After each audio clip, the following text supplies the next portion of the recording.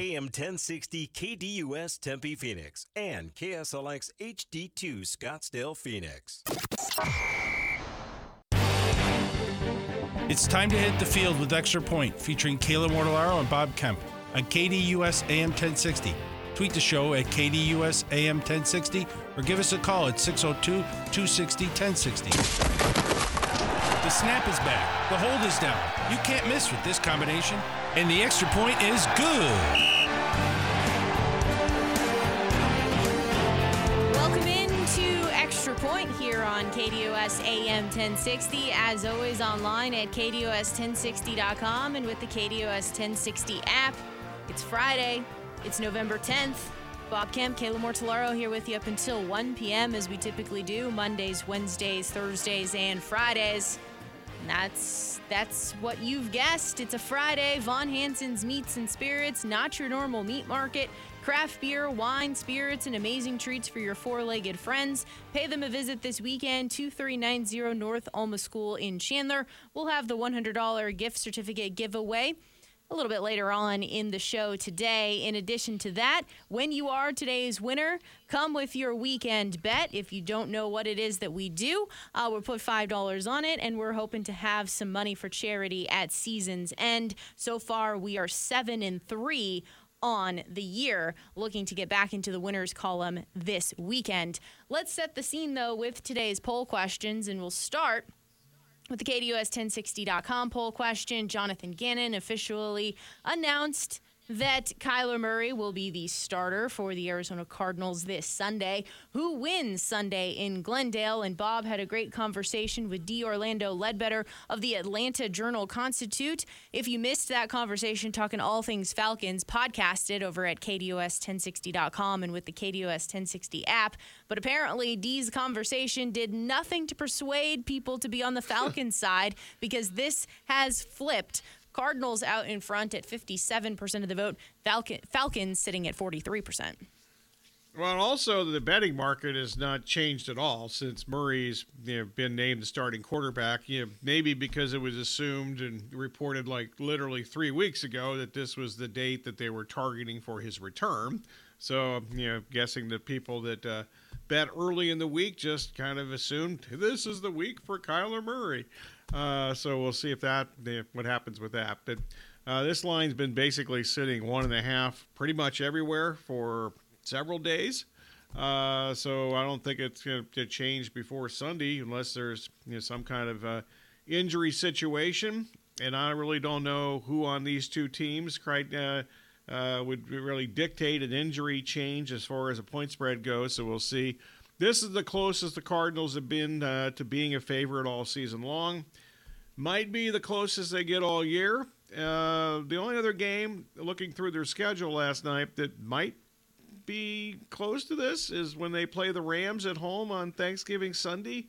But they haven't been a favorite in any game so far this year. They weren't a favorite in any of the games that were posted before the season started. Some sports books post a line for every game of the entire year. They were the only team in the NFL that wasn't favored in one of those games, and they have not been favored in the game so far this year. This is the closest they've been. You mentioning that it's been basically a pick-em 1.5 point spread. I'm curious here if the Falcons would have hung on, not allowed Josh Dobbs with no practice reps with the Vikings come in and lead them down in a game-winning drive. Would this have been 3.5, 4.5 in favor of the Falcons? I'm not sure. Let me look up. In fact, I can look real quick here. You say a couple other quick things here, and I'll look this up. With the look-ahead line last week, I'm not sure what that was, but I can find that in a matter of like 2 minutes. No problem. To your point, though, about what you were talking with D. Orlando Ledbetter and asking him this question about what you think of this Falcons defense, I think there were signs that this Falcons defense, and also statistically it backed it up, they were ranked like 6th in the league with pressures and what they were doing with their defensive front. And then in the last 2 weeks, it seems like they have certainly not held up to those statistical measurements in the beginning of the season. And then we saw what Josh Dobbs was able to do on Sunday, and especially a lot of that coming with his legs in that drive. Yeah, and Dee also mentioned all their missed tackles the last 2 weeks against Derrick Henry and then last week against Dobbs. So no doubt their defensive numbers have suffered with going against Will Levis and Joshua Dobbs the last 2 weeks. This game was at 2. It was at 2 last week before that Atlanta game, so not that big a difference. So the odds makers last week didn't think much of the Falcons even before that game on Sunday. I guess I'm a little bit surprised about that, but maybe to your point that you opened up with, that everyone really thought this was going to be the date for Kyler Murray, so that line was already built in with that number. Correct. Yeah, I think you're exactly right there. I mean, that's the only logic. Logic and point spread sometimes don't always mix, but I'm going to use that as an excuse. That's what I'm going to stick with that line and keep going with it. So there you go. We will officially provide our answer and plenty of time for you to cast your vote up until 12:30 today. KDUS1060.com. Flipping this on over to Twitter at KDUSAM1060. Pac-12 action. Who do you have ATS on Saturday in Seattle? And the masses unable to bust out of their tie here. Utah +9 and UW -9. Yeah, and this is a game, the weather is supposed to be nasty in Seattle, which wasn't predicted early in the week, but it certainly was. I didn't look for like a 24-hour period because I was looking for the highest number. I did get a 10 on this game. It's pretty much 9, 9.5. There a couple of places. There's even a couple of 8.5s if you go offshore. So if you have that ability to do that, so you can look around and whatever side you like, you can kind of get what is the best number for you. At least at this point, supposed to be rain and winds up to 25 miles an hour is what I saw yesterday in the forecast. Now, also keep in mind, weather forecast in the month of November. I would, if you're betting, if the weather influences your betting, whether it's college or pro, I would, especially in certain parts of the country, check, periodically, and not maybe make a half bet. This is what I've done in the past. Make a half bet, and basically when you get closer to game time and check your weather again, then maybe make the other half of the bet at that point. We'll answer that question around 12:30 today. Von Hansen's Meats and Spirits. Pay them a visit, 2390 North Alma School Road in Chandler, to pick up your weekend specials. 8-ounce Butcher's Blend Steak Skewers at 2 for $15. Prime boneless butterfly pork chops at $4.99 a pound. And fresh natural jumbo party-style chicken wings at $4.99 a pound. Plenty of college and NFL games for us to discuss here momentarily. Brian Blewis, he's back this week. Pro Football Network, 12:15 to discuss the NFL prop bet action for Sunday. A little bit about the Arizona Cardinals, though. They are hosting the Falcons this Sunday from State Farm Stadium. Kyler Murray officially back as QB1, and he met the media yesterday. Some takeaways in anticipation of his first start since December 12th of 2022. He was asked, what are the expectations right away? Is it fair to not expect the Kyler Murray from before right away? Something that we've discussed throughout the week, something that Jonathan Gannon, Drew Petzing, everyone has pointed out as well. He says, no, I understand the thought process. Every time I touch the field, I'm trying to do my thing, obviously win, but do it at a high level. I understand the thought process behind take it slow, don't be too hard on yourself because I missed all the reps. So to go into it thinking that, so I hear what he's saying, but that's not in my head. Yeah, I listened to part of this last night, and then I just kind of shut it off, quite frankly, because he's not exactly a quote machine. So I'm looking to learn things, and I'm not going to learn anything from the Cardinals coaching staff, which I've established several weeks ago. And Murray's not going to say anything that's going to make a difference in what I think about this game, quite frankly. So we'll see what's up with that. They are 1-12 since he last started the game, last December, by the way. The Cardinals are. That's not good, right? No, they weren't all that good in the last few games he started, though, too. But I know they're 1-12 since he went down that. Was that the first Monday night in December last year? It was in December. It was December 12th. Last year. Okay, so the second, do my calendar math here. So that would be the second Monday night, most likely, in the month of December. So since then, they've won one game. The other questions and takeaways here. What do you think your physical and when do you think your physical and mental matched up in your recovery process? He says, I've been itching this whole time. The mental, you got to be mentally locked in regardless if you're off the field or on. It doesn't just turn on. That's my kind of thought process behind it. Physically feeling like I can go out there and do what I want to do. That was kind of around the 9-month mark. Got more comfortable. Once I felt good for consecutive weeks on, then it was able to ramp up from there. Yeah, I totally respect any professional athlete that has to go back and, especially somebody that depends on his legs and tears his ACL and is, to my recollection, really never really been hurt before. So this has got to be just an ordeal for him. And I'm, choosing my words carefully here, because I'm obviously not the biggest Kyler Murray fan, but what he's gone through here and what other professional athletes do is really something that maybe I should recognize more and so forth.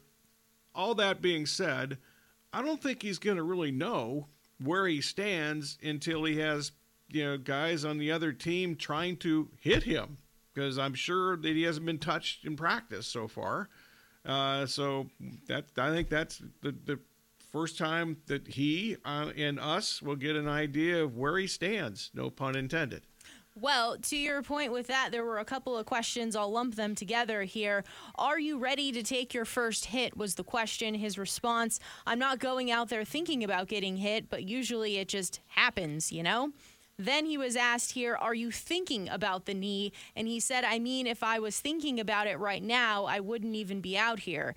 People ask that question, but I can't get better if I don't trust it. And, running for the first time, I'm limping, I'm scared. And then I see a video of myself and I'm like, that don't look right. So immediately the scariness goes away. And then the cutting, same thing. So in order for me to get better, I just have to trust it. Yeah, we've heard a lot of quarterbacks over the years, whether they've been coming off of injury or just not even playing in a preseason game, saying, I want to get hit. Sometimes I've heard that. So I don't know if anybody really, quote, wants to get hit, but I don't think that they really know where they stand until they get hit. Was that Carson Palmer who said that? Like, I want to get hit, get that first hit out of the way? There's a bunch of dudes that have done that. Rodgers has done that from time to time, too, because you remember he didn't play in a preseason game forever until this year with the Jets. And then the final couple of takeaways here, he was asked what stands out to him about the offense, because he's been able to have a unique perspective of it being involved, but on the sidelines, and he says how close we are. There are a couple of plays a game where we shoot ourselves in the foot, and we really aren't that far off. People may think we are a bad football team. We're not a bad football team. We got to clean some things up, and we need to make more plays, and that's what it comes down to, making plays. Well, I'm sorry. I think they're a really bad football team, and I think they have the least talented roster in the NFL, and they're thousands of plays away from being a good football team. I'm not going to lie. When I first heard him say how close we are, my initial thought was, oh, he's talking about the relationships of the guys on the roster. They're a close-knit group. I didn't realize he was talking about just being a couple of plays from being able to hit that explosive meter and move the chains until he continued to answer the question. Okay, that sounds fair. He's been friends with Hollywood Brown for like a decade now. So what the heck? They're close. What I thought they were going with. And then the final question here that caught my attention: how have you seen the culture change with Jonathan Gannon? That culture topic was big in the preseason and training camp. I've seen a lot of people like Buddha, DJ, all the quotes about night and day. I would agree. Obviously, we've won games in the past, but JG and Monty comes down to accountability and everybody doing their job, everybody holding each other accountable and setting that standard. Well, the best thing is we haven't heard this culture crap for several weeks now as they continue to lose games and rarely be competitive while losing these games of late. Sunday. It gets started. The Cardinals versus the Falcons. It's a 2:05 kickoff time on CBS. We'll, of course, officially answer what we think is going to take place on Sunday as part of our poll question around 12:30, the KDUS1060.com poll question. But on the other side of the break, we get things kick-started for Friday Spread, brought to you by Von Hansen's Meats and Spirits. We'll start in the world of college football. You guessed it, we'll start with that Big Ten contest, Michigan and Penn State, and we'll see if anything comes down the airwaves while we're on about what's going to happen with Michigan and the sign stealing. They say they're supposed to have some sort of resolution to this or something here this afternoon, so we'll see if that takes place. Friday Spread brought to you by Von Hansen's Meats and Spirits. It is the Extra Point on KDUS AM 1060 on this Friday, November 10th.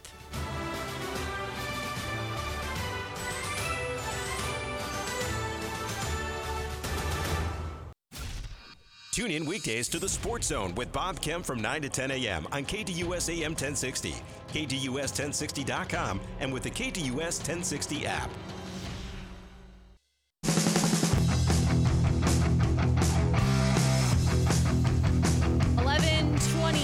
Here on KDUS AM 1060, it is the Extra Point. Bob Kemp, Kayla Mortellaro here with you up until 1 p.m. today, as we typically do Mondays, Wednesdays, Thursdays, and Fridays. It's time to dive into Friday Spread, brought to you by Von Hansen's Meats and Spirits. The weekend specials for you: 8 ounces Butcher's Blend steak skewers at 2 for $15, prime boneless butterfly pork chops at $4.99 a pound, and the fresh natural jumbo party style chicken wings at $4.99 a pound. Pay them a visit. Let's get into the college football games, and we'll start with Michigan and Penn State. Michigan minus 4.5, Penn State plus 4.5. Over under sitting at 45.5, and this is coming to you from the FanDuel Sportsbook app. Michigan's offense ranks third in points per drive. Michigan's defense ranks first in points allowed per drive. Meanwhile, Penn State ranks first in turnover margin at plus 14. And we still mention this about Penn State's offense, is that they only have 24 plays of 20-plus yards this season, which happens to be the fifth worst in college football. Penn State, though, does rank first in sack rate and second in pressure rate, so can they have an impact there on J.J. McCarthy? Yeah, I have no idea, because neither of these teams have played. Michigan's played nobody, and Penn State's played one good team, and they basically got manhandled by Ohio State. So not a clue. There's no chance in hell I'm taking James Franklin. I almost said Dennis Franklin. He used to be a quarterback in Michigan in the 70s. James Franklin in a game that he's 0-9. Last 9 times they played a top 5 opponent, they've lost them all. Obviously, he's had a tough time beating Ohio State and/or Michigan. So I have no idea. I'm not taking. There's no chance I'm taking them. I'd like to take Michigan. I wish the number were a little tighter, but it's not. There are 4s out there readily available if you want to do some shopping. If you're on Michigan, there are several minus 4s, including in the state of Arizona, that you can find. So there's that. But I don't care about the off-the-field stuff. Even if the Big Ten does something today, Harbaugh's lawyers all ready to go and get a temporary restraining order on whatever decision that they try to make. So I think it's almost next to impossible to think that Harbaugh is going to have some kind of – not going to be coaching tomorrow. Also, you would hope, and I don't think it's happened yet, that the Big Ten, if they're going to do something this week, they would do it by the time Michigan has left the state of Michigan to Happy Valley, and they're gone. They're on their way to Happy Valley now, and they still haven't done anything to my knowledge. Alabama and Kentucky. Alabama minus 10.5, Kentucky plus 10.5, over-under sitting at 46.5. This happens to be the first trip for Alabama to Lexington in a decade. Jalen Milroe, a look at what he's done this season. 64.8% completion percentage, 13 touchdowns, 5 interceptions. He's doing a lot of his work on the ground. 97 carries, 297 yards, and 9 touchdowns. Alabama, though, could be without 2 defensive starters in Deontay Lawson and Jalen Key, so something to monitor there. Flipping this to Kentucky's side of things with Devin Leary at quarterback. 1,905 yards for him this season and a 57.4% completion percentage, 18 touchdowns and 7 picks. But he's been really good the last 2 weeks. He was injured, without a doubt, playing injured early in the season, which we talked about back in September.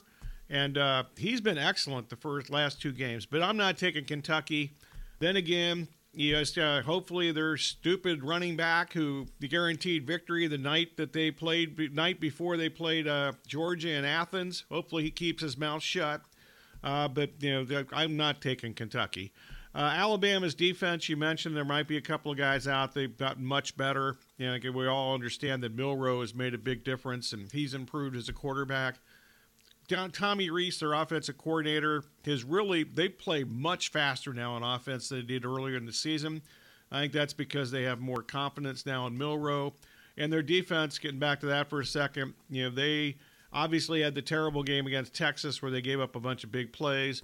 Since then, they've given up very few big plays, except for a couple of Jaden Daniel runs last week. But they've allowed 21 or fewer points in every game since that Texas game. Texas Tech and Kansas. Texas Tech plus 3.5, Kansas minus 3.5, over-under sitting at 62.5 from FanDuel. Texas Tech is a disappointing 4-5 on the season when you look at their preseason expectations.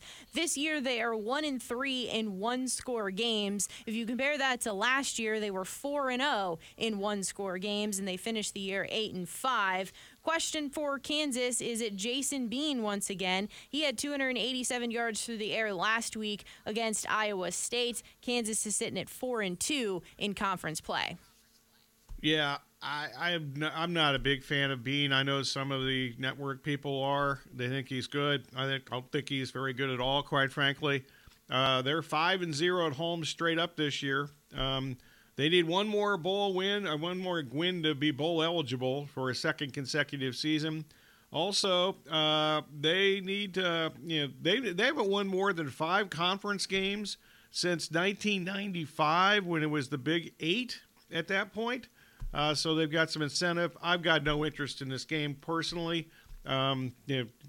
Texas Tech last week defeated the bad TCU team, and the only reason they won that game is because TCU is worse than Texas Tech. Miami and Florida State. Miami plus 13.5, Florida State minus 13.5, over-under sitting at 50.5. It's likely here that Florida State, on their way to the conference title game, is likely to be double-digit favorites the remainder of the way. For Miami, they've lost 3 of their last 5 games, a few of them in spectacular fashion. Question for Florida State, what's the health status of the wide receivers Johnny Wilson and Keon Coleman? And then I think the other thing here is Florida State has a tendency this season to kind of play a little bit slow, but then when they really certainly limit the turnovers, don't have those negative plays, they are absolutely far and away better than Miami. Well, they've been a tremendous second-half team. I don't have all the numbers, but, I mean, they've dominated second halves against teams. I don't know if that's coincidental or it's halftime adjustments, which some people tell me now that there aren't halftime adjustments, which I think that's a crock. But, I've been in halftime situations and seen a video of college halftimes. There's plenty going on. Not just we're going to go in and get some more Gatorade and come out and go, yay, team, let's kick some butt in the second half. But there's that. Van Dyke, he may not play for Miami. That may not be a bad thing for Miami. He has 10 picks in his last 4 starts. Last week, 0 touchdowns for Miami when they lost at NC State. Tennessee and Missouri. So this morning it was Tennessee minus 1.5, Missouri plus 1.5, over-under sitting at 57.5. It's been bet this morning. Tennessee is now sitting at minus 2.5, Missouri plus 2.5, over-under 58.5.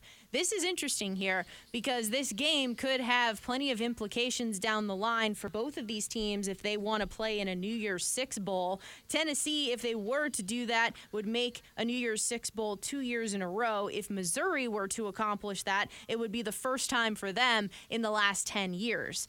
Tennessee, though, has won 5 of their last 6 games, and they've certainly been taking away the big throws. They're only ranked 120th in completions for 20 or more yards. Instead, they've been riding the run game, averaging 183 rushing yards per game and 6.3 yards per carry.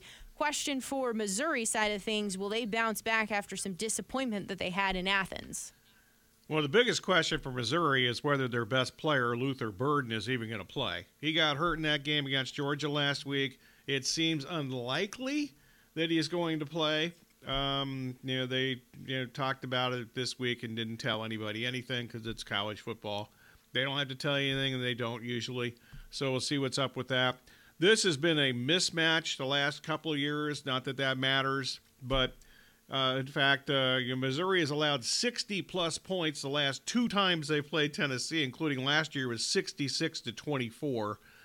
Brady Cook, the Missouri quarterback, has some good numbers, but he's been awful at the end of games in their losses to LSU and Georgia last week.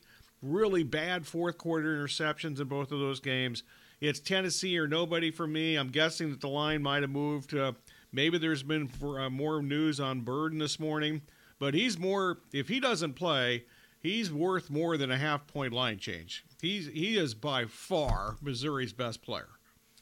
Utah and UW, we'll get into much more depth about this as we answer the poll question for today, but the line currently on the FanDuel Sportsbook app is plus 8.5 Utah, minus 8.5 Washington, over-under sitting at 49.5. UW ranks 124th in rushing success rate on defense. So can Utah find that success on the ground and play keep away? UW had success of their own running the ball last week against USC with Dylan Johnson, 26 carries, 256 yards. Can they find that same success this week against Utah's defensive front? And then here's the other question about Utah's defense in general. Can they stop and or slow down Michael Penix Jr.? How many yards did Johnson have last week? 256. He had like 400 for the season before that because they just don't run it, and they could against USC. So there's that. You mentioned some defensive stats. I'll mention one more defensive stat. They're just kind of old school. Washington's allowed now more than 400 yards per game on defense, and they never take the ball away. They have they're at a -3 turnover ratio. I'm guessing there's not a whole lot of undefeated teams in any level of football that they're minus in turnover ratio and they're still undefeated. Good luck with that. You know what? We'll take a break here, and when we come back, we'll finish up college football. We'll also make sure that we touch on the local contest with the U of A on the road at Colorado, as well as ASU on the road at UCLA. So we'll finish up some of the other key matchups across the college football landscape here in the Extra Point on KDUS AM 1060. As always, follow along with us online at KDUS1060.com and with the KDUS 1060 app. Right now, there is a really cool app contest taking place. Some tickets for you on the hardwood. All you have to do is download the KDUS 1060 app, register. That's all that's needed. Pretty simple contest for a cool prize ahead. More college football discussion here in the Extra Point as Friday Spread, brought to you by Von Hansen's Meats and Spirits, continues next.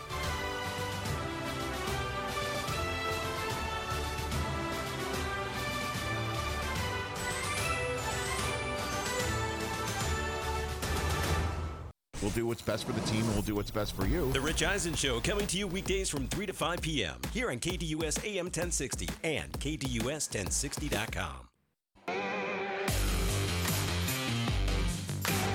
Welcome back to Extra Point here on KDUS AM 1060. Bob, Kemp, Kayla Mortellaro here with you up until 1 p.m. today, as we typically do.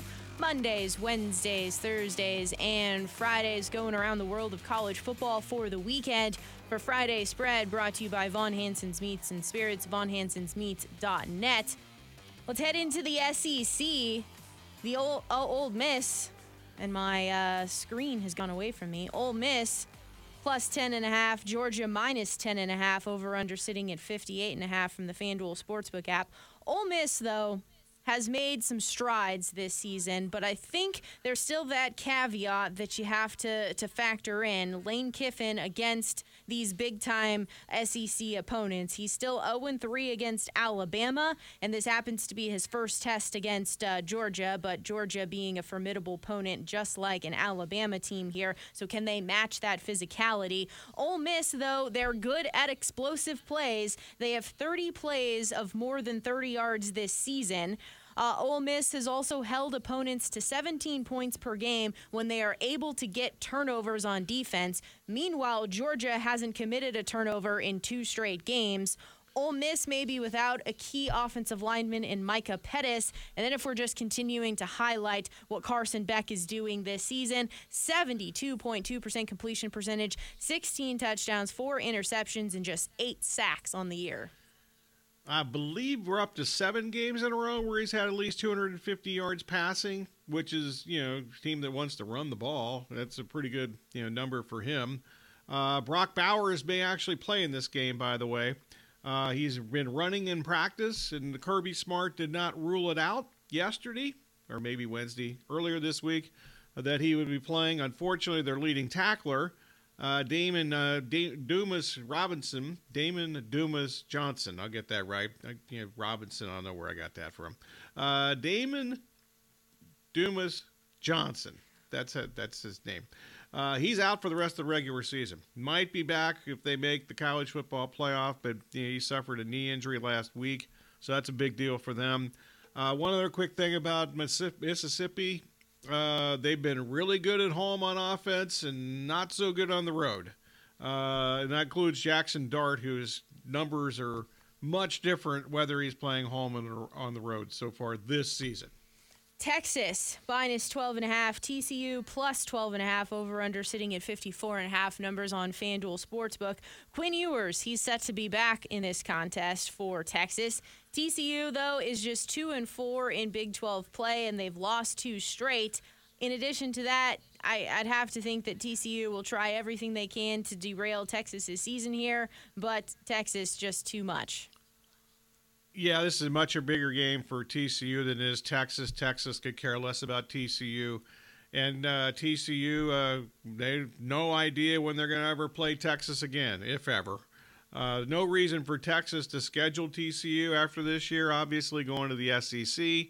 However, if you're into the historical thing, which I personally think is nonsense, but if you are, the last 10 times that these teams have played, Texas has lost 7 of the 10 times, straight up.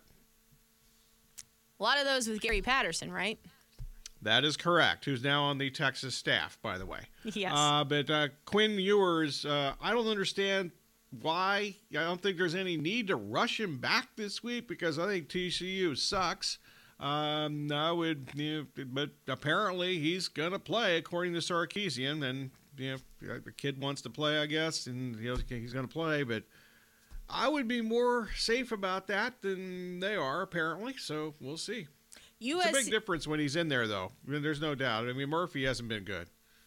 USC plus 14.5, Oregon minus 14.5, over-under sitting at, holy moly, this has moved 2 whole points from this morning, 76.5 now. Alex Grinch has been fired as D coordinator from USC. Does that really change anything? Running back Bucky Irving could have himself an absolute field day on the ground for the Ducks.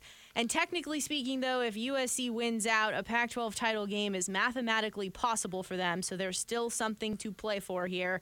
Will USC's offensive line be able to protect Caleb Williams? Yeah, haven't done a very good job of that this year. I think that's something that hasn't been talked about enough. And, he's running for his life on a regular basis, and he's been hit a lot and so forth. You mentioned the defense. They've allowed 44.2 points per game in the last 6, and so Grinch is out. I don't think it really makes much difference. I just don't think they have very many good players on defense, and certainly they can't tackle. I don't know if that's necessarily all Grinch's fault that they have guys that don't have the heart to try to make a tackle. So we'll see what's up with that.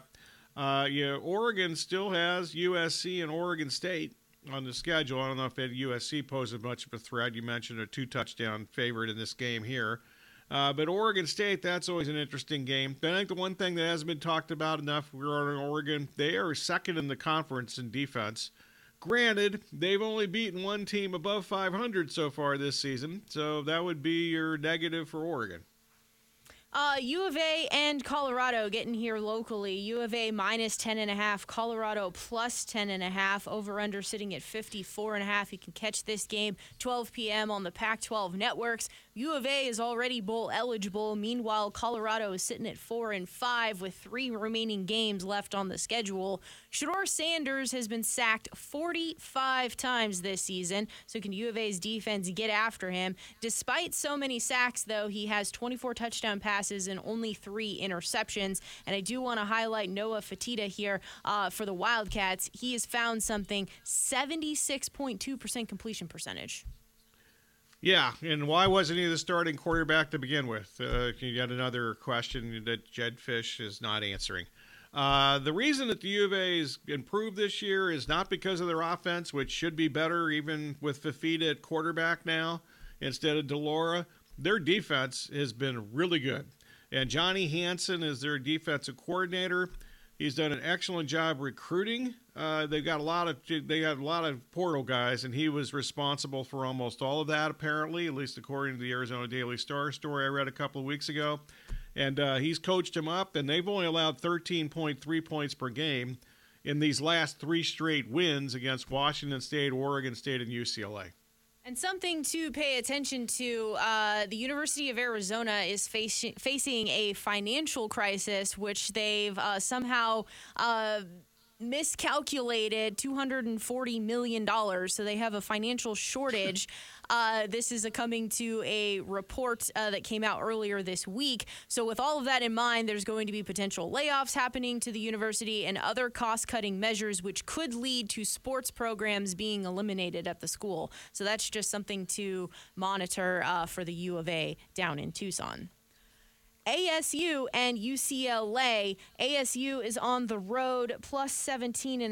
UCLA minus 17.5. Over/under sitting at 44.5. This game as well on the Pac-12 networks at 7 p.m. Reports suggest Trenton Bourguet should be back and able to start for ASU. For UCLA, I'm not quite certain if it's going to be Ethan Garbers or Dante Moore at quarterback.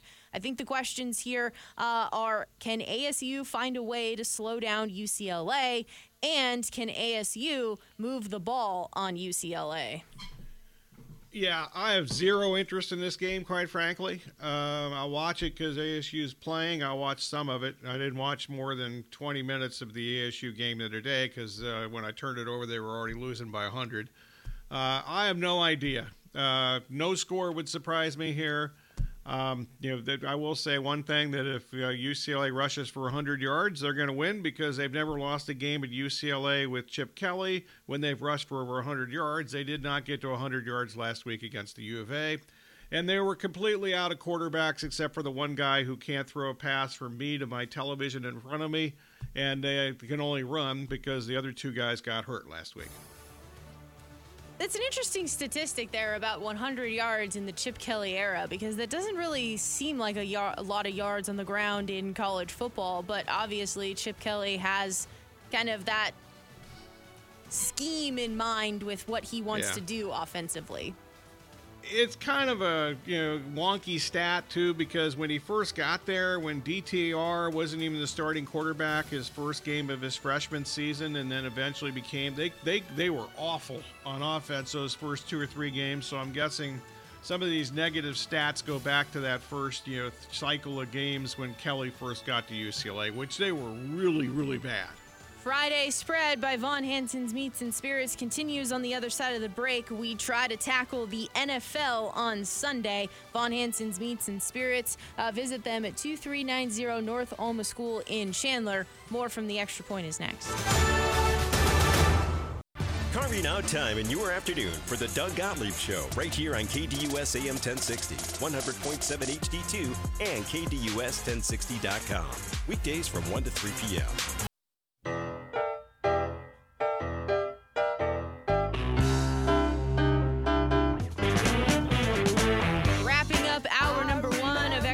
On this Friday, November 10th edition. Bob, Kayla Mortellaro here with you up until noon today, as we typically do Mondays, Wednesdays, Thursdays, and Fridays. We're continuing Friday Spread, brought to you by Von Hansen's Meats and Spirits, as we dive into the NFL slate of action. There's a very early morning game, a Germany contest. I saw last week that the Chiefs and the Dolphins had set records for international games. I have to think that this contest is not going to follow suit. It's the Colts and the Patriots. Colts -1.5, Patriots +1.5, over-under sitting at 43.5 from the FanDuel Sportsbook app. The Colts defense is giving up 235 yards passing per game and 125 yards on the ground. So the question is, can the Patriots offense do anything? Maybe give the ball to Ramondre Stevenson. Meanwhile, what's kind of the usage looking like for Jonathan Taylor and Zach Moss at running back for the Colts?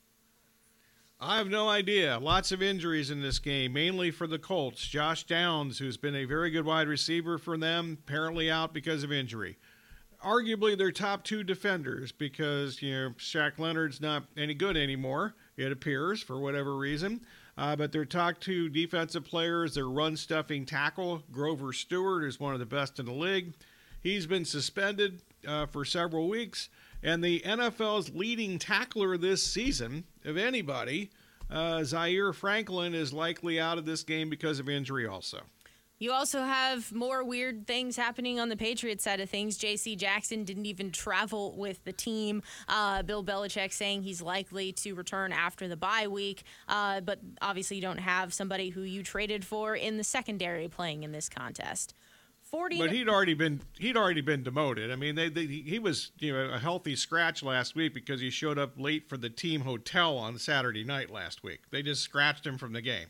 Yeah, him and was it Jack Jones started from the bench, but it was just one series that Jack Jones missed, I believe, in last week's game.